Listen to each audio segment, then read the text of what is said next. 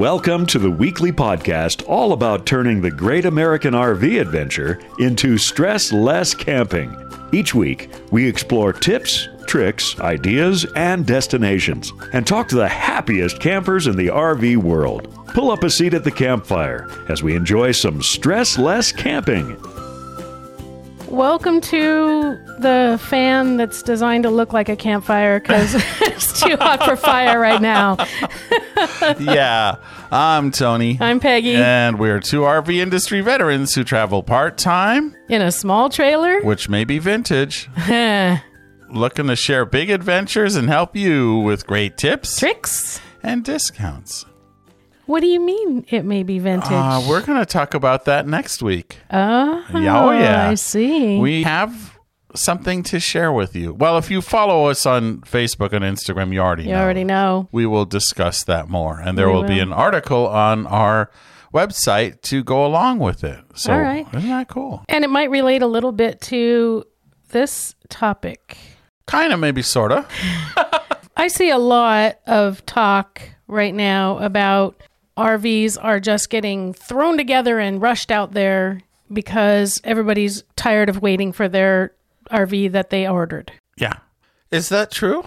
I want to hope not. Well, okay. So here's what we know from our place in the RV industry for whatever that's worth. There are a few contributing factors to why you can't go out and just buy an RV. One is accelerated demand. Yep. With COVID, a lot of people have looked to the RV space and said, that's the way to see the USA. Right. And it's socially distant and it's a great way to do this. And so I want an RV. So that's one factor, increased demand. Yeah. Another factor is decreased supply. Yeah. So manufacturers obviously don't make their own microwaves, for example. No. They don't make their own stoves or even usually their own couches. For example, Ford has, I don't remember how many F-150s sitting in a lot waiting for computer chips. And supply issues from predominantly China are affecting the availability of parts because nowadays everything has chips in it. Yeah. Your air conditioner, your water heater, your refrigerator, all these automatic systems have chips. Add to that the sudden back supply of chips there's a huge demand for truckers. Mm-hmm. I mean, the amount of truckers that are needed in this country are huge. Yeah. So there's container ships upon container ships sitting outside the ports waiting for a truck driver to pick them up and carry them off to where they need to be. So that's another factor. Getting supplies and getting the supplies to the manufacturer. Right. And so there are literally RV factories that are operating only some days of the week. So it's an increase in demand, a decrease in the supply of some. But it's not necessarily that they're being built more quickly and slapped together. Is that happening in some plants? I'm sure it probably is. But for example, we toured several plants and saw how they operate, and they are every bit as well made as they have been. However, again, they're dealing with these manufacturers building stoves and refrigerators and air conditioners and blah, blah, blah, who are cranking at full blast as fast as they can. So there may be some issues with quality related to increased demand and production, but I don't think it's as bad as some people say. Now, what is true is there are a lot of people stepping into this RV space who are new to this space. Now, a lot of us, when we thought, we want to be RVers, we did all kinds of research and learned all kinds of stuff about systems and all of that. Right. So we were kind of aware that some things in your RV don't work the way that they do in your house. Right. But there's a lot of people who are like, I want to buy an RV and did. And aren't familiar with how the different systems work, and then the systems didn't work the way they were supposed to, and there you go. Yeah. So I am glad I'm not handling the warranties right now. It's a whole different world, and we will go back to whatever normal is eventually, but right now, the other factor is as there's increased demand and reduced supply, in a free market economy, what happens? Prices go up. Yes. So if you're looking to get a great deal on an RV, now is not the time to do so. Yeah, this is not the time you're going to get a deal. No. I mean, I know some dealers have gone all the way up to MSRP.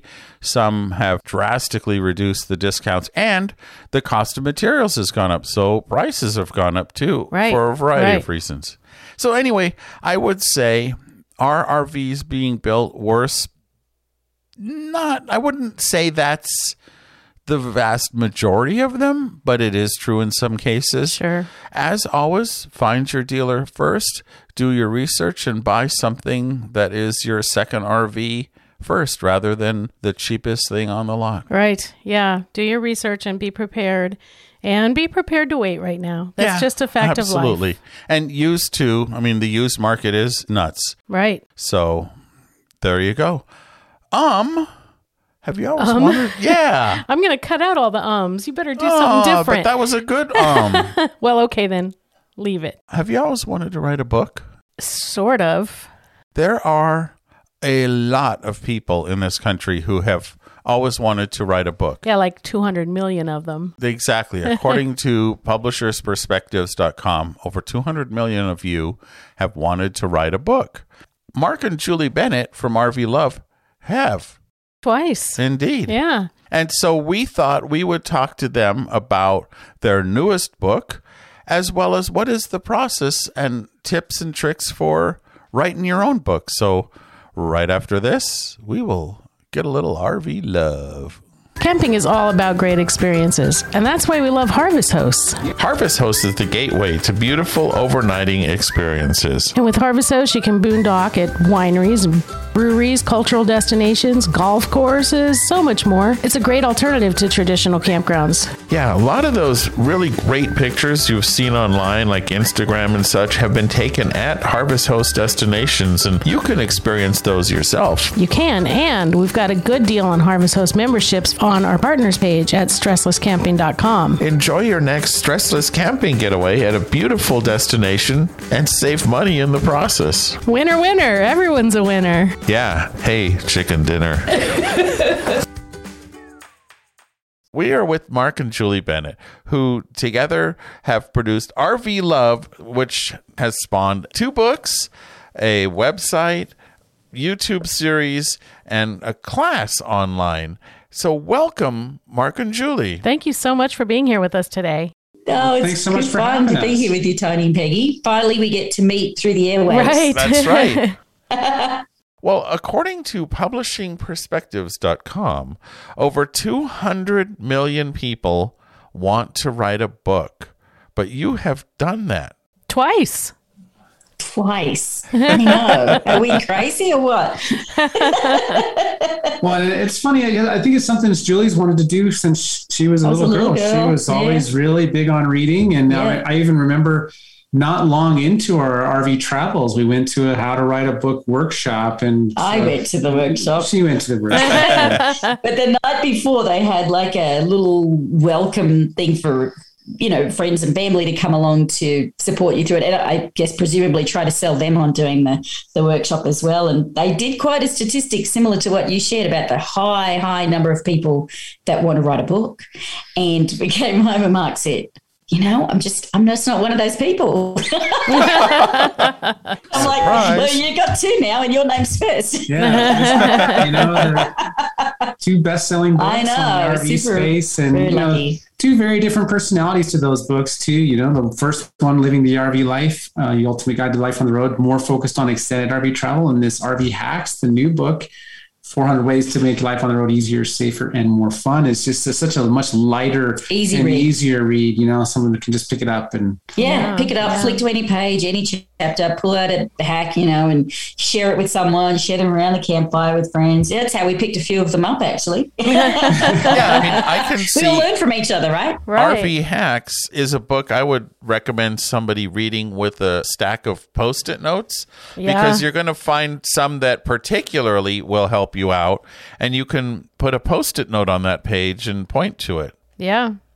Even we do that. I've got my copy here sitting here right now, and it's got all these different color Post-it notes because sometimes, people say, well, what's your favorite hack in this chapter? I'm like, oh, and I quickly can go to my color-coded Post-it notes. And it's hard because there's so many in there.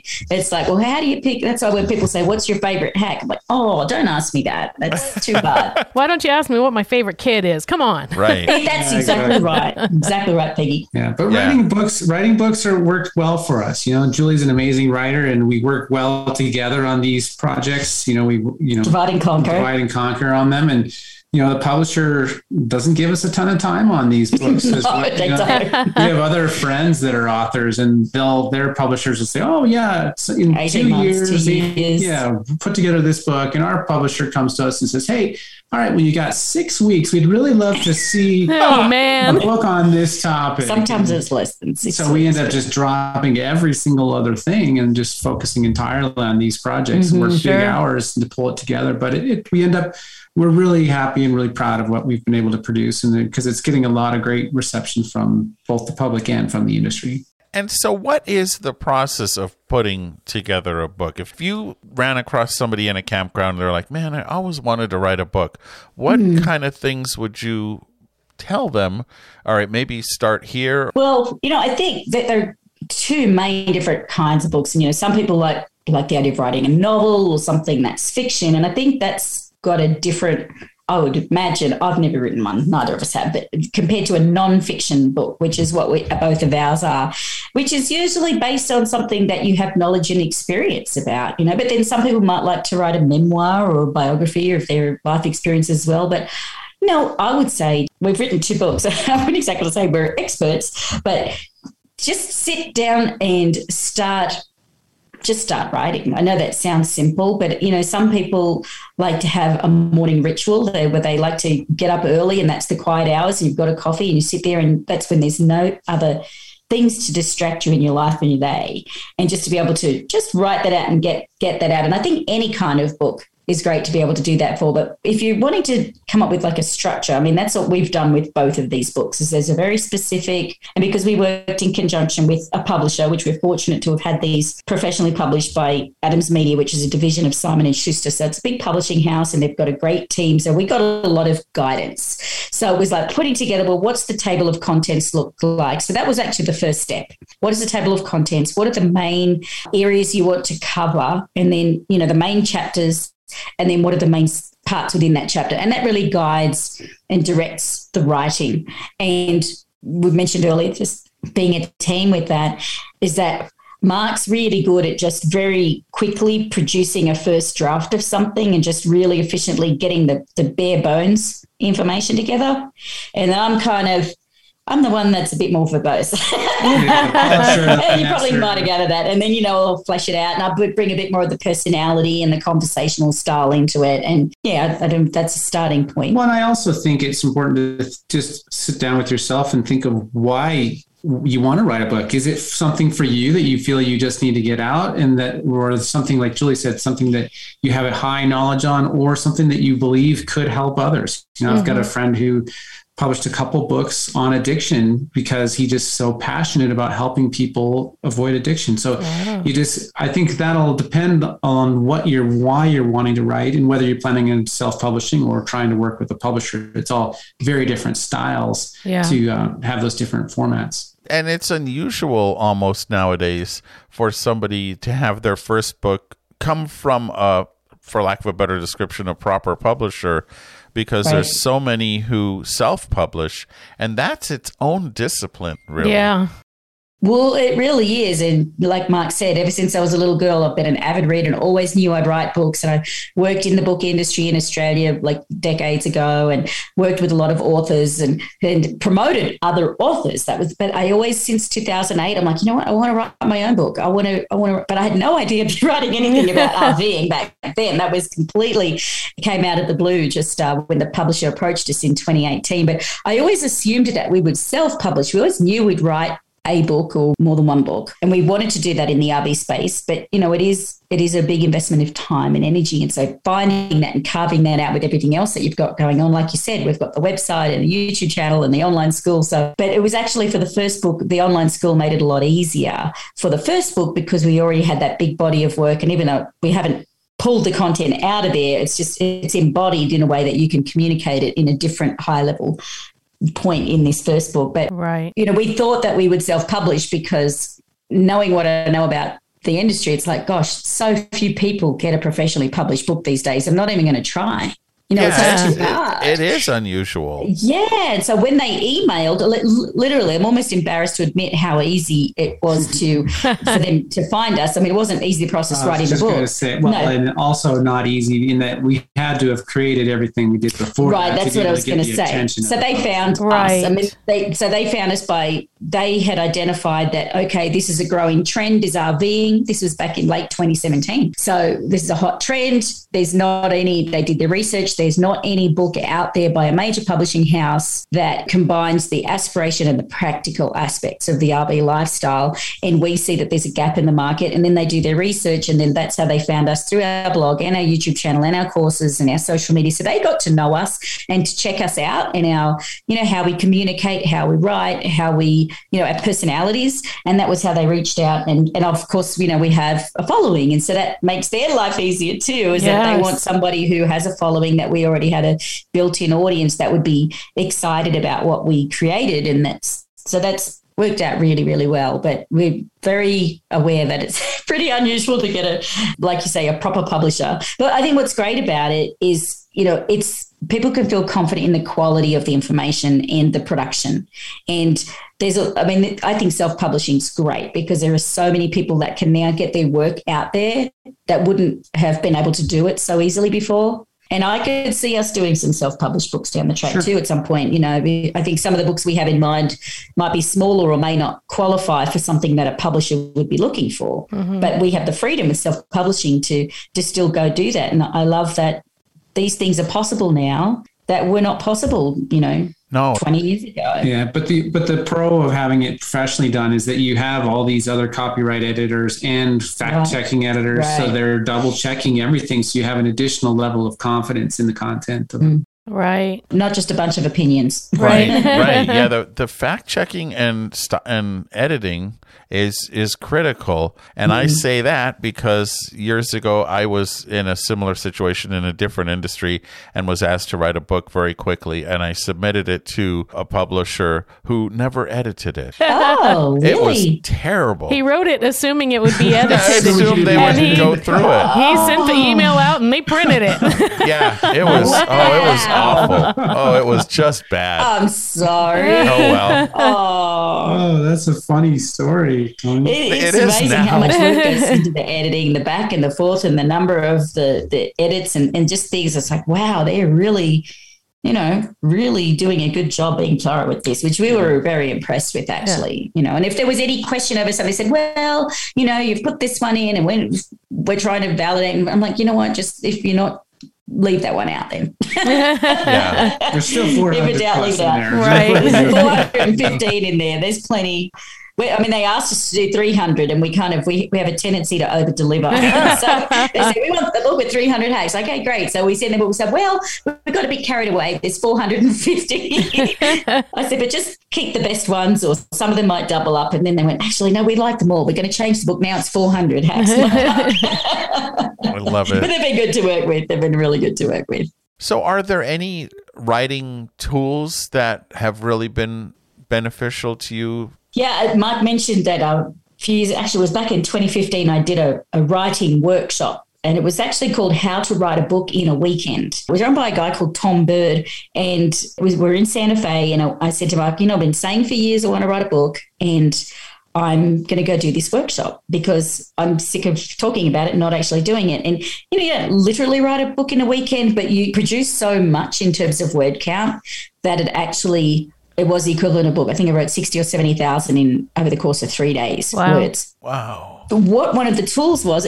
believe it or not, I don't know how interesting this is going to be to everyone listening, but it was like a little meditation actually, that you're playing in the background, this music, and then you set the timer for 15 minutes, and then you just either, whether you're a hand writer or I prefer typing because I can be a lot faster, you just go for it and you go as fast as you can. I had this like meditative music on in the background, and then I'm just typing.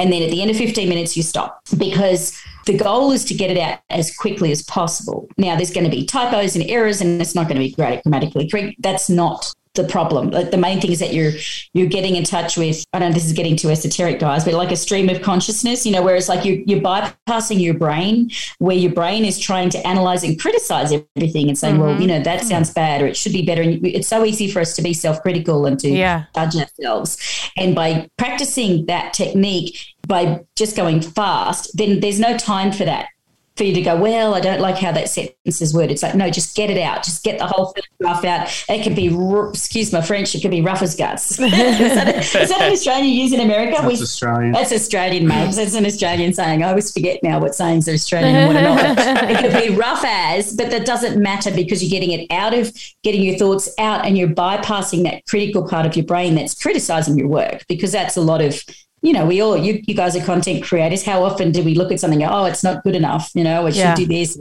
not that. We're all suffer from that, I think, in various degrees. Yeah.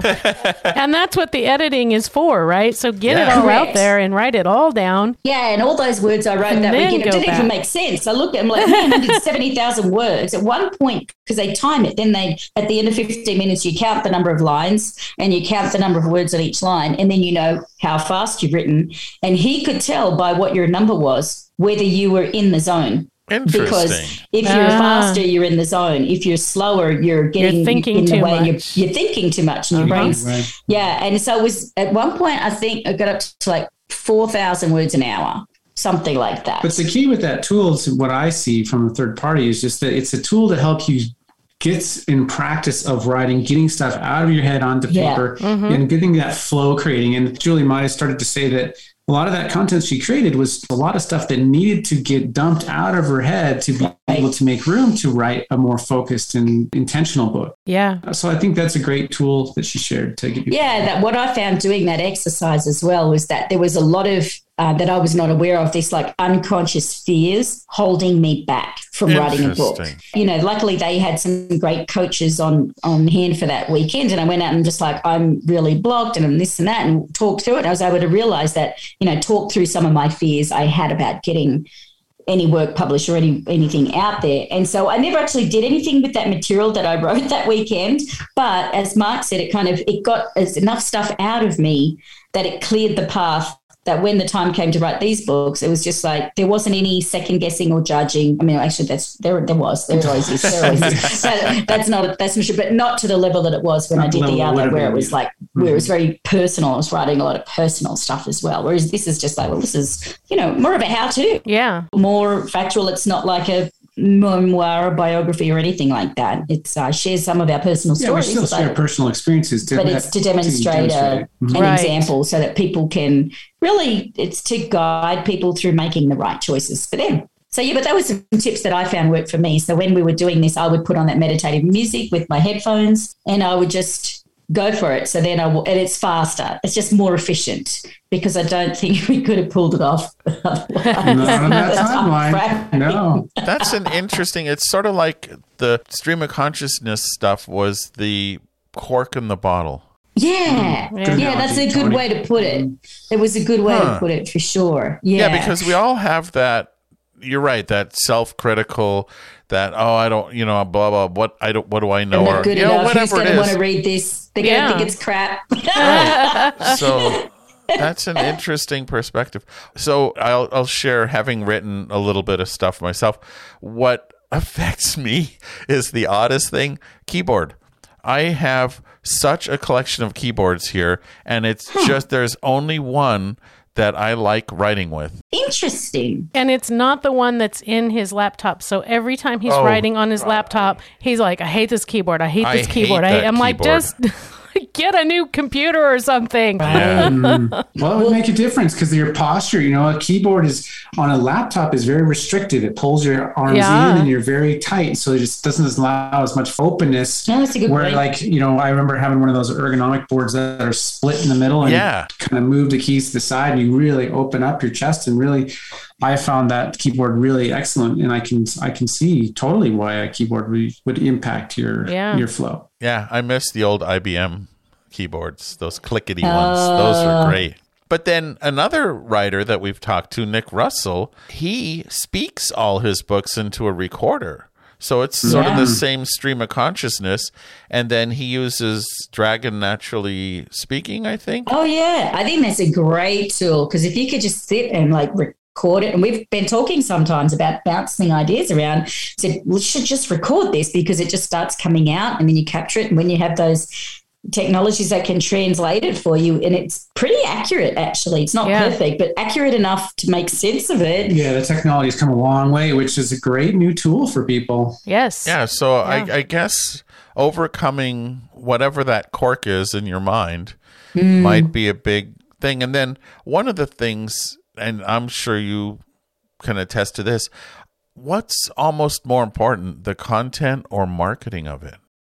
Oh, that is such a good question because I think, a lot of us think that, it is important to have, in my mind, it is important to have a quality piece, but we have the best book in the world won't go anywhere. It won't go anywhere if no one knows about it. Yeah, exactly. Right. So, and there are a lot of books out there that aren't necessarily great, but they've been marketed really well and they sell a lot of them. So I think that's an excellent question. I would say, I was going to say 50-50, but I'm actually starting to lean toward more higher on the marketing side, actually, because if you can market something, package it up. In today's world, it's so easy to get the word out. If you're a really effective marketer, you can do more with it. Whereas I think in the past, it might have been more on the legs of the content. Yeah, the quality of the book. But, that said, without having good content, it won't get the continued reach and support. That's what we like to believe is that if you have the quality content, it'll continue to live on beyond the marketing campaign. Right. Because what now in such an online world, what do? We'll buy our books and then we'll go and do an online review. And if the book's no good, you're going to get bad reviews. And so eventually it'll end up, people will lose interest and you can do the research yourself online and read things about it. But, word of mouth and when other people, third-party endorsements are so valuable because, of course everyone's going to say, hey, my book's great, you should read it. But when other people, and we do, we generally, not from an egoic point of view, but just from the point of view of just like, my gosh, this would have been so helpful when we were starting. We had so many questions and we see out there on social media the same questions you would see it too being asked every single day. Yeah. What toilet paper can I use in my oven? Yes. Or, what's the best thing for that? And it's just, and what drives me a little crazy is just a little bit Groundhog Day, same thing over and over. And so how can we solve a problem? Right. And I think a lot of problems and questions that people have can be easily solved by, an easy sit down, have an easy read and enjoy it. And that's why we do it. But yeah, I think the marketing is definitely very important. And I think for anyone else out there that's listening, because so many people do want to write a book, it's one thing to sit down and start writing, and you can really chunk that down into short blocks of time because it's hard to carve out big blocks of time for a lot of us to do these things. You could go and lock yourself away for a week and just focus on that. I think that if that suits you, or you could just say, I'm going to write for an hour a day or even 15 minutes a day. And you'd be surprised how quickly that adds up. And then you're making these daily progress steps. It's like, how do you eat an elephant? One bite at a time. Yes. So I think, how do you write a book? One paragraph at a time. So I think that's one hack at a time. One hack at a time. Hack at a time. There you go. That's right. But anyone that is thinking about doing that, also build your following online at the same time. If you don't already have one, or even if you have one, keep building it. And in fact, the audience that you have online, on any social media or YouTube or blogs, you can be asking people questions, or you can pay attention to the questions that they're asking to get a sense of what people are interested in. And a girlfriend of mine years ago wrote a book. It was a personal development book. And I asked for her advice because I wanted to write a book. And she said, start a blog. And she said, just start writing in a blog because it gets you in the habit and the practice of writing. And the feedback that you get from people reading it will actually help And then that content actually becomes your book. And that's just a much easier way of doing it. So I think that's another thing is like somebody can just, you could be writing up in a Word document or in Google Docs or in a journal for that matter, or you could just create a blog and just do that because it's all practice, it's all writing. And then you're getting that immediate feedback on what you're writing. Whereas a book, you've spent 1.5 years, 2 years writing a book, and then you finally get it edited and printed and published and out there, but you haven't had the feedback. Whereas having it as a blog or it could be anything, it could be a podcast, it could be social media posts for that matter. You could just be, you see a lot of long Instagram posts now, which can be like mini blog posts in themselves. Yep. Right. And that helps you get feedback to direct what you're doing. One of the things I like about having a blog is that you can develop a mailing list and kind of develop an audience around a property or a space that is more yours. Yes. And so, I think a blog is a good way to start. Absolutely. I like the idea of kind of uncorking the genie, as it were, and letting... And don't judge it, I mean, you might just even say, you know what, I'm going to spend a weekend, I'm just going to write and write and write, and it's all going to be crap, and it may not be anything to do with the book that I even am going to really write. You might think you're going to write a book about a certain topic, and then you actually might find that once you've got a certain amount written out, it's just like, actually, I just needed to get that out written down. Yeah. But that's not actually what I want to write the book about. And a girlfriend of mine's written multiple books in Australia, and she's probably half written 3 books. And then she's just like, yeah, no, I'm feeling it. That's not, but she loves writing. So I think if you enjoy writing, you can just write for the enjoyment of the writing. You don't even have to publish it. You don't have to do that if you don't want to. Yeah. But I think a blog makes it easier because it's quick and easy and instant. You can use free platforms to get up there. And as you said, Tony, build your email list right away. And everyone listening, I know everyone's big on YouTube and social media, but as Tony said, like, the email list and your own website is the only thing you truly own because none of us have any control of any social media platform changing their rules, shutting your account down, or even closing for good. And it might be hard to imagine that of something like a Facebook or a YouTube, but I think nobody would have believed MySpace years ago would have been shut down either. Right, exactly. And then, you've lost that connection with your audience, but building your own email list. And honestly, the people that are going to give you their email, they're your real, true, loyal fans because we're very particular. We're all particular in who we give our email to. Yeah. Yeah, because there's so much junk being sent to you every single day. And so to respect your audience with your email, which we advocate here all the time, is also critical. Respect their time and provide value in what you deliver. Right. And it's interesting because there's so many people out there now with so many different interests. It's like, what aspect of RVing are you actually interested in? Because the kind of people that are interested in luxury motor coaches are probably different to people that are interested in truck campers. Overlanding. And I mean, not necessarily. You have some friends with a beautiful luxury fifth wheel and they just helped his dad buy a truck camper this weekend, and because their rig is so big, it's fabulous for full-time living, but for them to get into some really small places and have some adventures, they can't do that. So now they're excited because they're able to take his parents' truck camper out and do that. I'm like, well, there's the best of both worlds. Absolutely. Yeah. There you go. And it's funny. It's like, hey, Dad, you really want a truck camper or whatever. And it's like, can I borrow that? We'll help you. Yes, we'll help you know what to look for. And actually, it's funny. They're a really funny couple. So one of the great things that we love about the RV Hacks book is so many in our RV community have shared their hacks as well. And Tim and Emily Rohrer from Own Less, Do More. Very fun couple. They've got some really funny hacks. Well, Abby's is funny in the book, and they're just a fun couple. And I think that's what brings a lot of personality to, is when you can have lots of different voices and things in there. Right. Sounds good. Well, Mark and Julie, we sure appreciate your time today and giving us insights on how to write a book. Those are really some good tips on how to kind of uncork the genie that's inside of you. And of course, you have 2 books. You have your online school, the website, the YouTube channel. You're in all the places we want to see.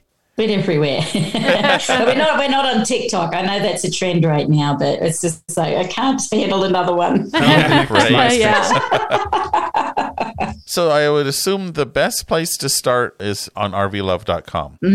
Yeah, you can find us in all of our links to everything from there. And there's a lot of great articles on there too that'll really help. And there's a search tool you can use to find some things you're looking for, and things are in categories to make it easy. But yeah, you can pretty much type in RV Love and find us everywhere.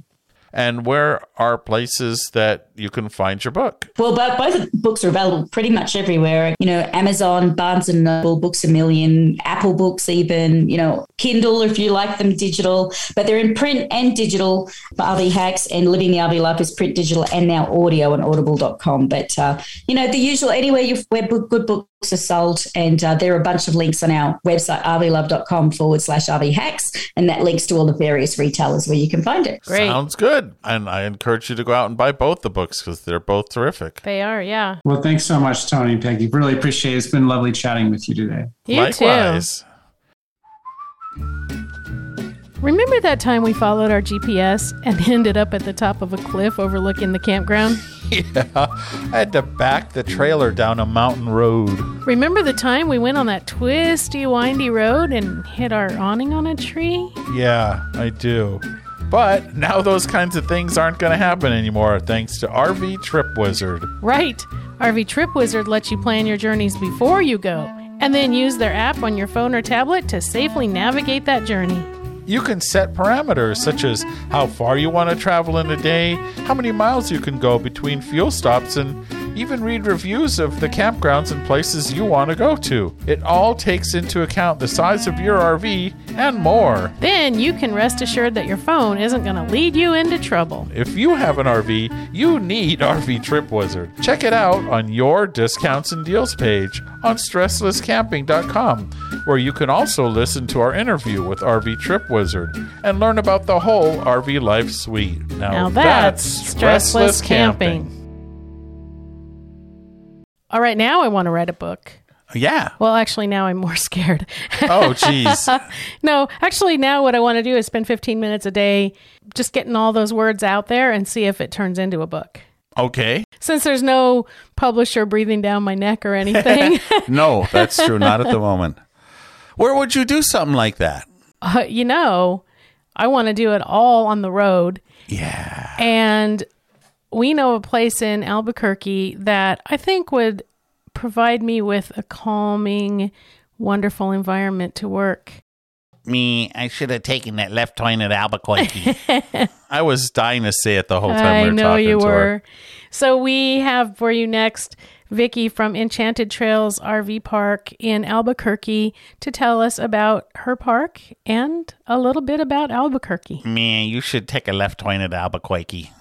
As you know, we went through New Mexico a while back on our Route 66 trip, and we were able to stop and visit the Enchanted Trails RV Park in Albuquerque, New Mexico, and we spoke to Vicki, the owner, and we didn't get to stay, unfortunately, but she did allow us to take a look around, and we promised to call and talk to her more because we were very, very impressed by the whole place.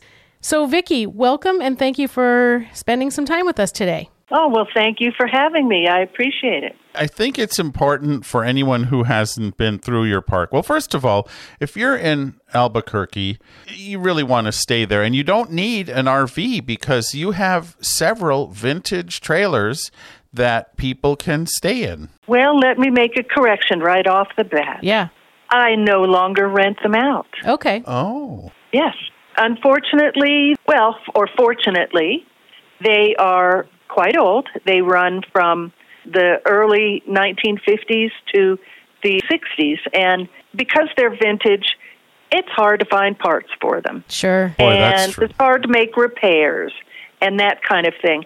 And so I use them as an exhibit now. Okay. That's fine, too. One of the ones that you let us walk through was a 1959 Spartan, if I'm not mistaken. Yes. Yes, it is. That was beautiful. And it's just so well, not even restored, but well maintained. It's a timepiece, and there's a lot of that at your RV park. There's collections of all kinds of stuff. I got to sit under a vintage hairdryer. That was cool. Right. Well, you can kind of spot a collector when you see one. Right. And that is what I am. I've ended up with, I think, a total of 8 vintage travel trailers. The exhibit is 6 of them. And they're filled with my vintage pieces that I've collected. So the Spartan that you went in, it's got, a pink toilet and a pink tub and a turquoise oven and all kinds of fun period pieces. Right. I wanted you to step back into 1959. Yeah, absolutely. And you did a great job of that. That was one of my favorites. I love them all. I love all the vintage trailers, but that pink and turquoise, that gets me. I think I like the Yellowstone. It's one of my very favorites. Oh, okay. It's just really well done. It's got pocket doors, the original wood, of course, put down new flooring and pipes and that kind of thing. But I don't know, there's something about it. I like the colors inside. The old wood that they used is got this neat honey glow to it.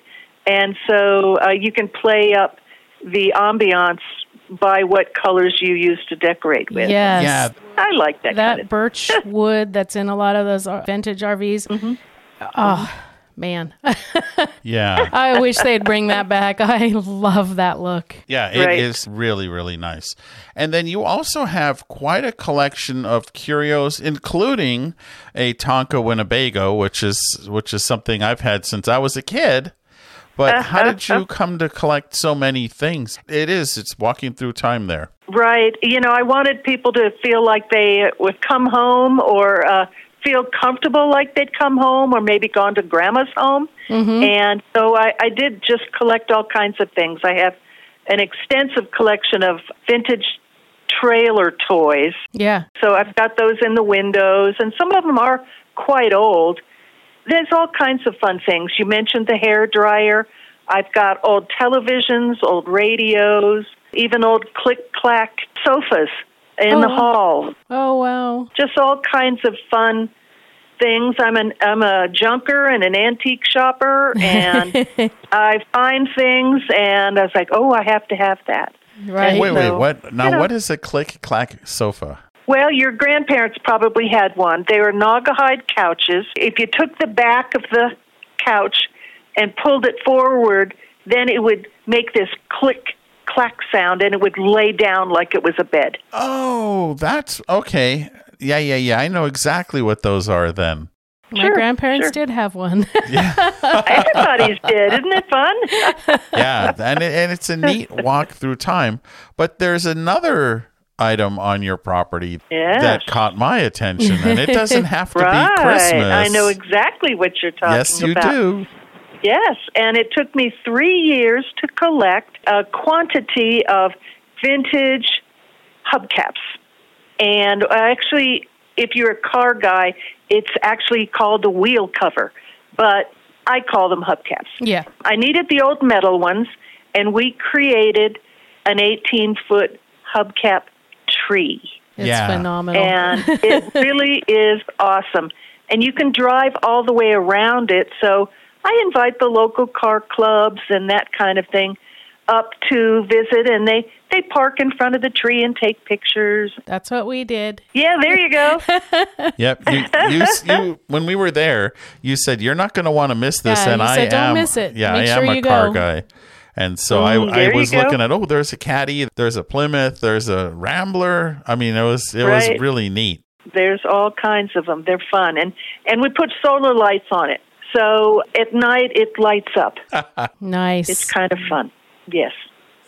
And then the rest of the park, I mean, aside from the fact that you have all this vintage stuff that's really fun to see, your park is beautiful and seemed, like I said, we didn't get to stay, but looked like very well maintained and a place that I would love to stay for several days so I could explore all that vintage stuff. There you go. Yeah, we've got an old barn in the back that's got old signs all over it, and there's an old gas pump laying around, and I've got a couple of Hudsons. Nice. Wow. The majority of our park is all pull-through sites, so you have your standard RV park stuff, your 50 amps, your 30 amps, your pull-throughs, and, your full hookups. And we have everything that you need. Yes. Wi-Fi and nice restrooms and propane on the property.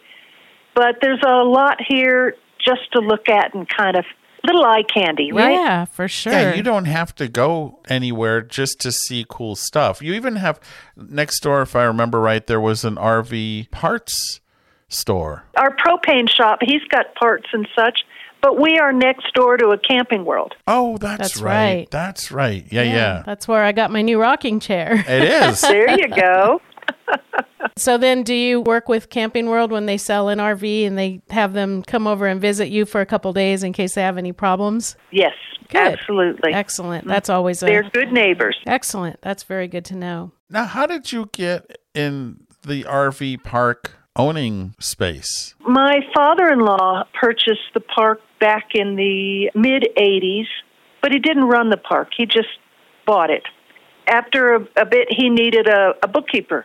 So I actually just hired on as the bookkeeper. Ah. Then, after a while, I was the one that wanted to be here. The other partners involved in the enterprise really weren't interested, and nobody wanted to work here.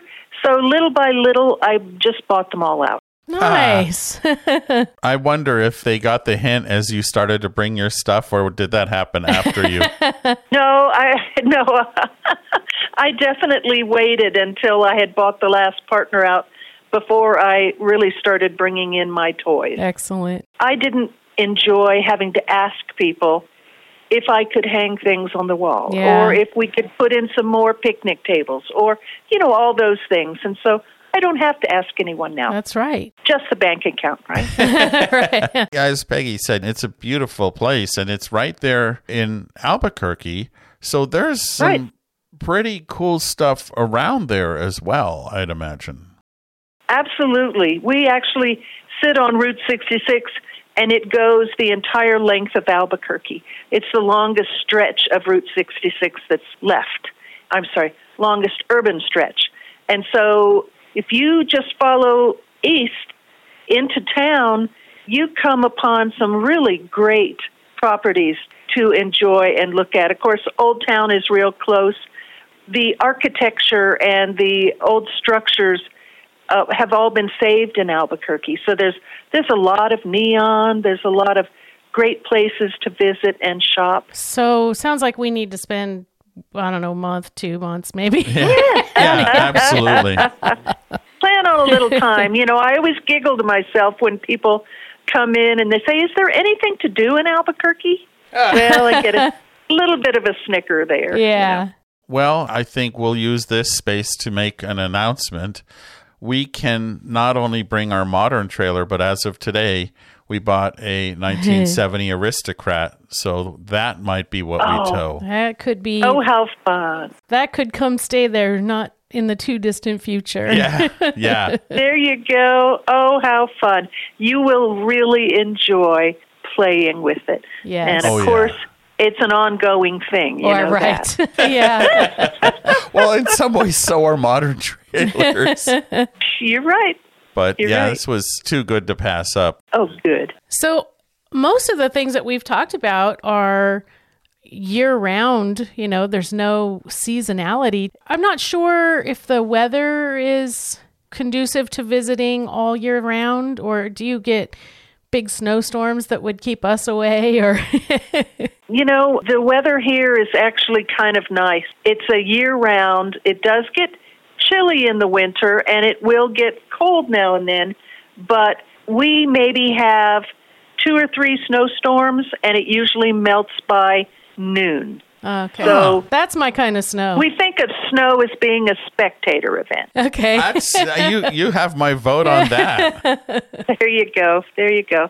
I mean, you still have a winter coat on, and some mornings you're wearing gloves and a hat, but it's not bad. We do get people that just spend the winter with us. Okay, great. Interesting.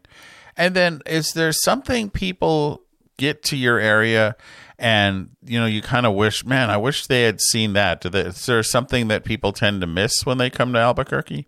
We have actually 18 Indian pueblos in the state, and you can't hit them all.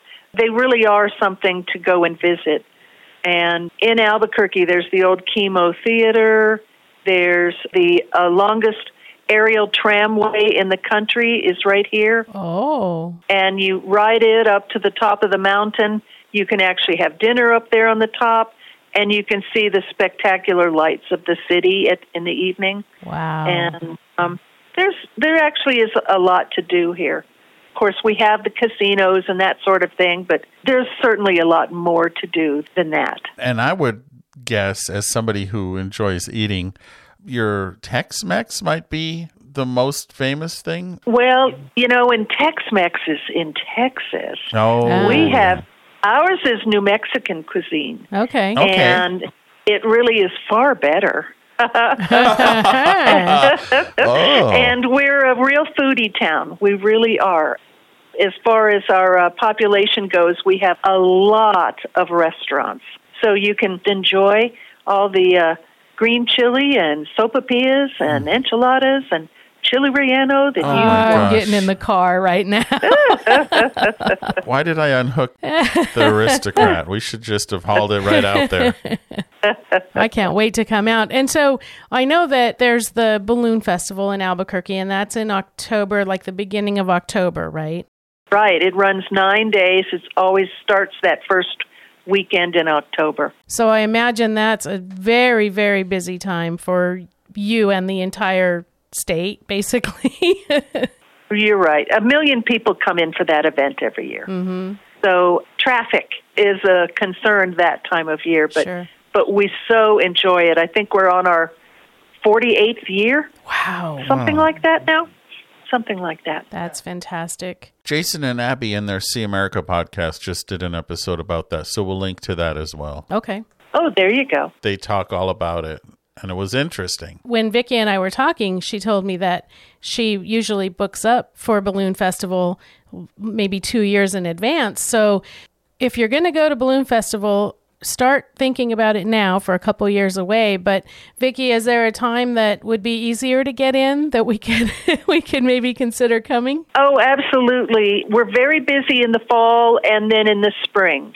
But, just so you give us a call even a day or two ahead, we can get you in somewhere. Okay. Balloon Fiesta is a different story. Sure. But everyone leaves Arizona when it gets hot, and they all come through Albuquerque. And so this is like the first major stop. So that keeps us real busy March, April, and May. Mm-hmm. But we can still find you something if you give us a call. Great. Beautiful. Good to know. That sounds great. And like I said, I can't wait to come back. Unfortunately, our schedule means that Albuquerque would happen right during Balloon Fiesta, which would be great to see this year.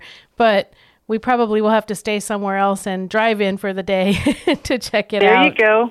Mm-hmm. But by the same token, it's like don't go to Disneyland on sure. June 17th because that's anniversary day. Yeah. There you go. And the same thing, I don't know if I'd want to go there when there's 1 million people around, but I'd certainly want to come on the shoulder season. Yeah, absolutely. And just Sure. even spend time looking at the cool things in the park. Right. Well, you're more than welcome. Yeah, I'm going to start looking at the calendar and figure out when we can get there outside of the first week of October. Yep. And we will definitely make that happen. Yeah. And thank you so much for your time and also for just putting together such a memorable and cool place. Yeah. We loved it. Well, that makes me feel good. We must have succeeded at something then. I think so. Well, thank you, Vicki. We will keep in touch and wish you success and happiness in your endeavors. Sounds like you're doing what you love. Yeah. Yes. Well, thank you very much. I really appreciate your call. Hope to see you again soon. Very soon. You will. Thank you. Alrighty. Thank you. Thanks. You're welcome. All right. I'm ready to go. Okay. I am too. Even though I know we're going to get there right when Balloon Fest is happening and it's going to be really crowded, I'm still looking forward to going. Yeah, I want to go too. We've been, as we said, we've seen the park. We haven't stayed there, but we're going to fix that problem. Yeah, I definitely want to stay at the park. I definitely want to spend some time in Albuquerque. I think this is a place that could really be a place I like. Uh-oh. So what if we're at one of those campgrounds and someone asks us if we can loan them our sewer hose to dump their black tank. It was a question that came up on various social media sites. We made it last week's question of the week. Would you loan someone your stinky slinky? I was really surprised at the number of people that said yes. Well, it's not like it's, I don't know. Yeah. Okay. I was too. It was overwhelmingly yes. Which means you guys are a bunch of really kind folks. Well, and they're I happy appreciate campers. that. I do appreciate that. And you are happy campers. And my philosophy is you're not going to use it for anything but eliminating waste anyway. I just don't see the problem with someone else's waste going through it. Right. I mean, hopefully they run the gray tank afterwards and some flush and it's as clean as you lent it to them. So Right. Yeah. Hey, so thinking of Mark and Julie's book, RV Hacks, what's your best hack? Yeah. What is your best hack? That's the question for this week. And bonus question, is it in the book? Oh, yeah, absolutely. So you can answer that on our Fun and Friendly Facebook group. And that group is called the Stressless Camping Podcast Facebook group. Indeed. Ooh, man. We got that one in one take. Yay. I guess. Yeah, that's pretty cool. Hey, we're almost professionals. Almost. Did you know we did a once a week newsletter and it's absolutely free? It is absolutely free. All you have to do is go to stresslesscamping.com. The first time you're there, it'll pop up and ask you if you want to subscribe. And if you forget, then just go to the bottom of any page and you can find the subscription button. Yeah, it's absolutely free and we will never share your email address or anything with anybody else. No, we do not share it. We just use it for a once a week reminder to listen to the podcast. Yeah, basically. And we also have other news that we found, RV-related news from all over the world, and share that with you as well. Yeah, absolutely. And of course, we are in all the social places, but you can start at stresslesscamping.com, where you can jump off and follow us as you will. Right. But before you leave, don't forget to visit our deals and discounts page. You'll find the discounts and deals you want for all the things to make camping stressless. Ooh, that's good. And if you don't want to miss a future episode of the Stressless Camping Podcast, it's free. It's free to subscribe on any podcast catcher. We're saving you a seat around our virtual campfire. Yeah, that virtual campfire that's made out of a fan. Yeah, absolutely. And did you know that a review will help others find this podcast? And the more listeners we have, the better the guests continue to be. That's right. So thank you again for all of your reviews. It's really helping us It move has up helped the us ranks. tremendously, and we really appreciate your reviews. Yeah, and the more we distribute, the more discounts and deals and guests and all. It works in everybody's favor. Yep. So it's kind of cool. Win-win. Yeah, winner. Chicken dinner. All right, well, thank you again for your time with us this week. We hope, as usual, you got some value out of it. Do you have a book in you? Who knows? Anyway, all the best to you, and happy camping. We hope you learned a lot, had some fun, and got some tips for your next stressless camping adventure. We're honored by your reviews on Apple Podcasts, which helps others find us too. Don't forget to subscribe so you won't miss out on the adventure. And we look forward to your joining us next week. Until then, happy camping.